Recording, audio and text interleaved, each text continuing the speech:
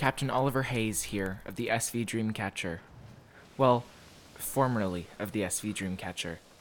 Acting captain of the Nomo 2. In the middle of the night, there was a storm, a massive storm. It swallowed our ship whole, spitting out only splinters of wood. Our sails ripped first, then our anchor chain was pulled apart. We were sent spinning onto a sharp outcropping which breached our hull. We had seconds to grab food and supplies and board our life raft as the water forced its way into our ship, motivated by the pummeling of the storm waves. We rowed as hard as we could, and we were able to make it to the Nomo 2. My crew and I took stock of what supplies we had, and I have to say that prospects are grim. We have only enough food for 2 weeks, if we ration it out, and no way to leave the island. Our emergency radio isn't functioning, only static returns when we issue distress calls. I don't know what we're going to do, but at least we have the ship, the Nomo 2. It may not be functional, but I'm sure there are supplies on board somewhere. I've decided to keep reading the log, at least for now. It'll distract from our current situation.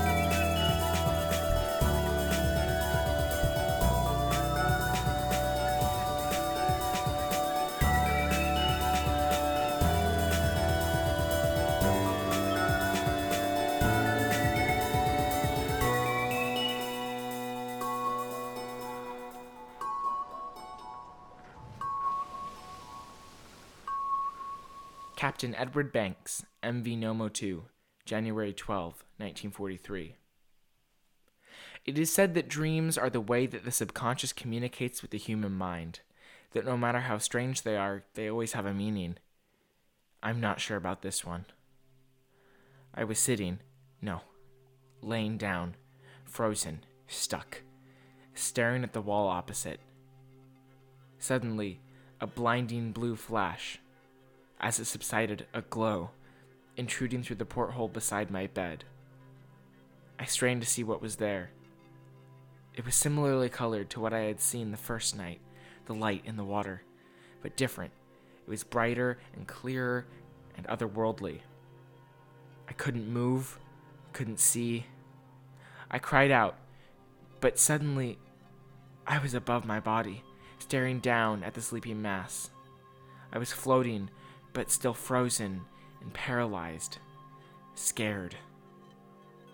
With intention, I strained to move my neck. My body began to shake in the bed below, violently. I tried as hard as I could to move, and finally, after an eternity, my view shifted. I was looking directly out the window. I could finally see it. The light, the flash, the shadow. There was a man, but not a man, not human in the slightest. A crest above the head, ribbed fins lining the back, large eyes. He glowed. Iridescently. He radiated light in every direction, bright blue and blinding. The world felt hot, like it was burning.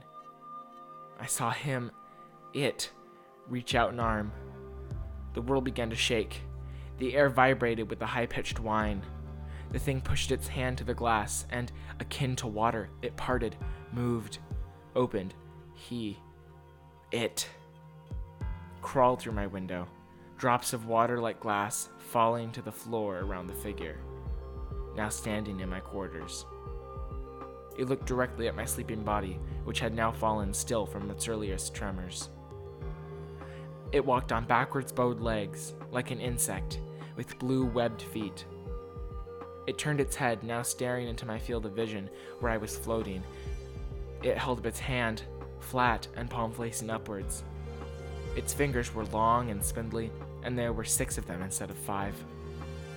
Folds of skin sat at the base of each finger, and with a snap of its hand, the creature was equipped with webbed paddles. It was as if the creature was trying to show off, for it quickly retracted its webs and turned to stare at my sleeping body. It clenched its fist, and all of a sudden the body on the bed began writhing again. I could feel my body's pain, too, as if I were in 2 places at once. It was a white-hot burning sensation, like I was being immersed in boiling water, stabbed all over with 1,000 knives. I screamed out, but I was suddenly drowning, breathing liquid, gasping for breath that would not come. The creature swiftly drove the fist into my sleeping body, and the world was at once silent. I was in my bed, now awake from the nightmare, breathing heavily, covered in sweat.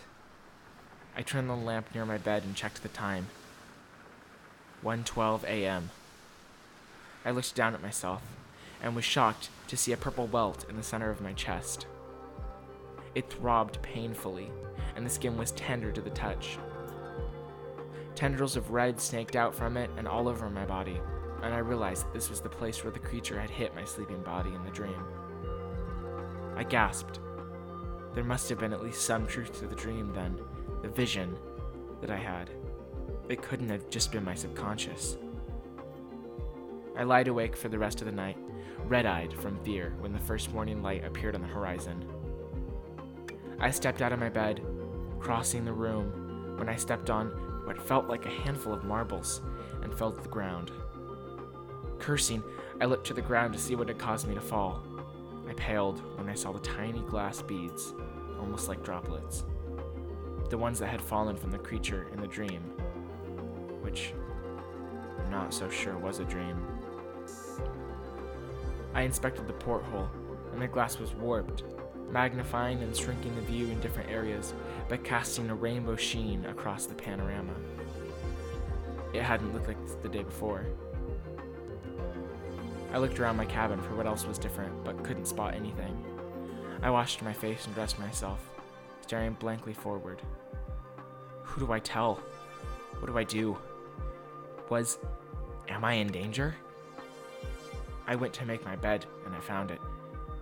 Underneath my pillow, a blue, iridescent key, the same material that the blade of the can opener was made of.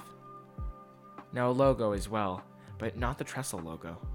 Stamped upon the key was a capital letter N, in serif font, with a circle around it. The circle was made to look like a compass rose, but there were 3 wavy lines going behind and through it. Strange. I'd never seen this key or any like it before, but I think I knew where it went. I'm sitting at my desk now. I've alerted the bridge that I won't be up today, that I am sick. I have the can opener in front of me, sucking in heat as always, fog shifting off of its cold surface. I turn the combination lock that I discovered yesterday, putting in the code I know to be 1112. The compartment pops open as it had last time, as I was expecting, and the dials sit ready. I bring the key closer, unsure, and the can opener seems to shake or hum, almost anticipating the key. I place it into the keyhole on the right side, and of course, it fits. Was the creature from my dream trying to help me? The panel lights up, the indicator on the side turning from red to green. What could this device possibly do? I fiddle around with the buttons and dials, not sure which date to set or what happens when I turn the key. I decide on the date January 8th, 1943, the first day of our voyage, the day when, presumably, all of this started. Alright, I'm going to turn the key and see what this can opener really does. I suppose I should write something in case something happens to me, but oh well, I can't think of anything. Here goes. Turn the key now. It's shaking. The blade is glowing blue, brighter and brighter, just like the creature from my dream, and just like the light that I saw under the sea. It's rising into the air now, above my desk, humming, no, shrieking. The world feels very hot, and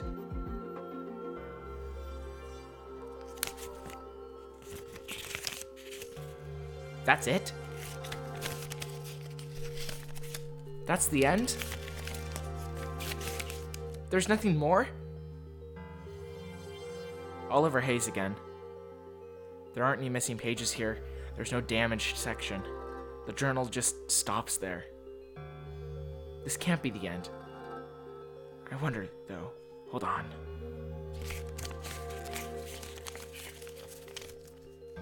The navigation log. Yes, very formal. It only contains dates, speeds, and directions, so I haven't read it. But here, yes. Captain missing. Acting Captain Nigel Briggs. So he was gone. Just like that. Whoa! What was that? Are we... Oh my god. The ship is off the sandbar. We're floating out to sea. I've got to go. Thanks for listening to Oceanbound, a podcast produced by Soren Ficklin. All music is original. To listen to our soundtrack, go to bit.ly/oceanboundsound. That's bit.ly/oceanboundsound.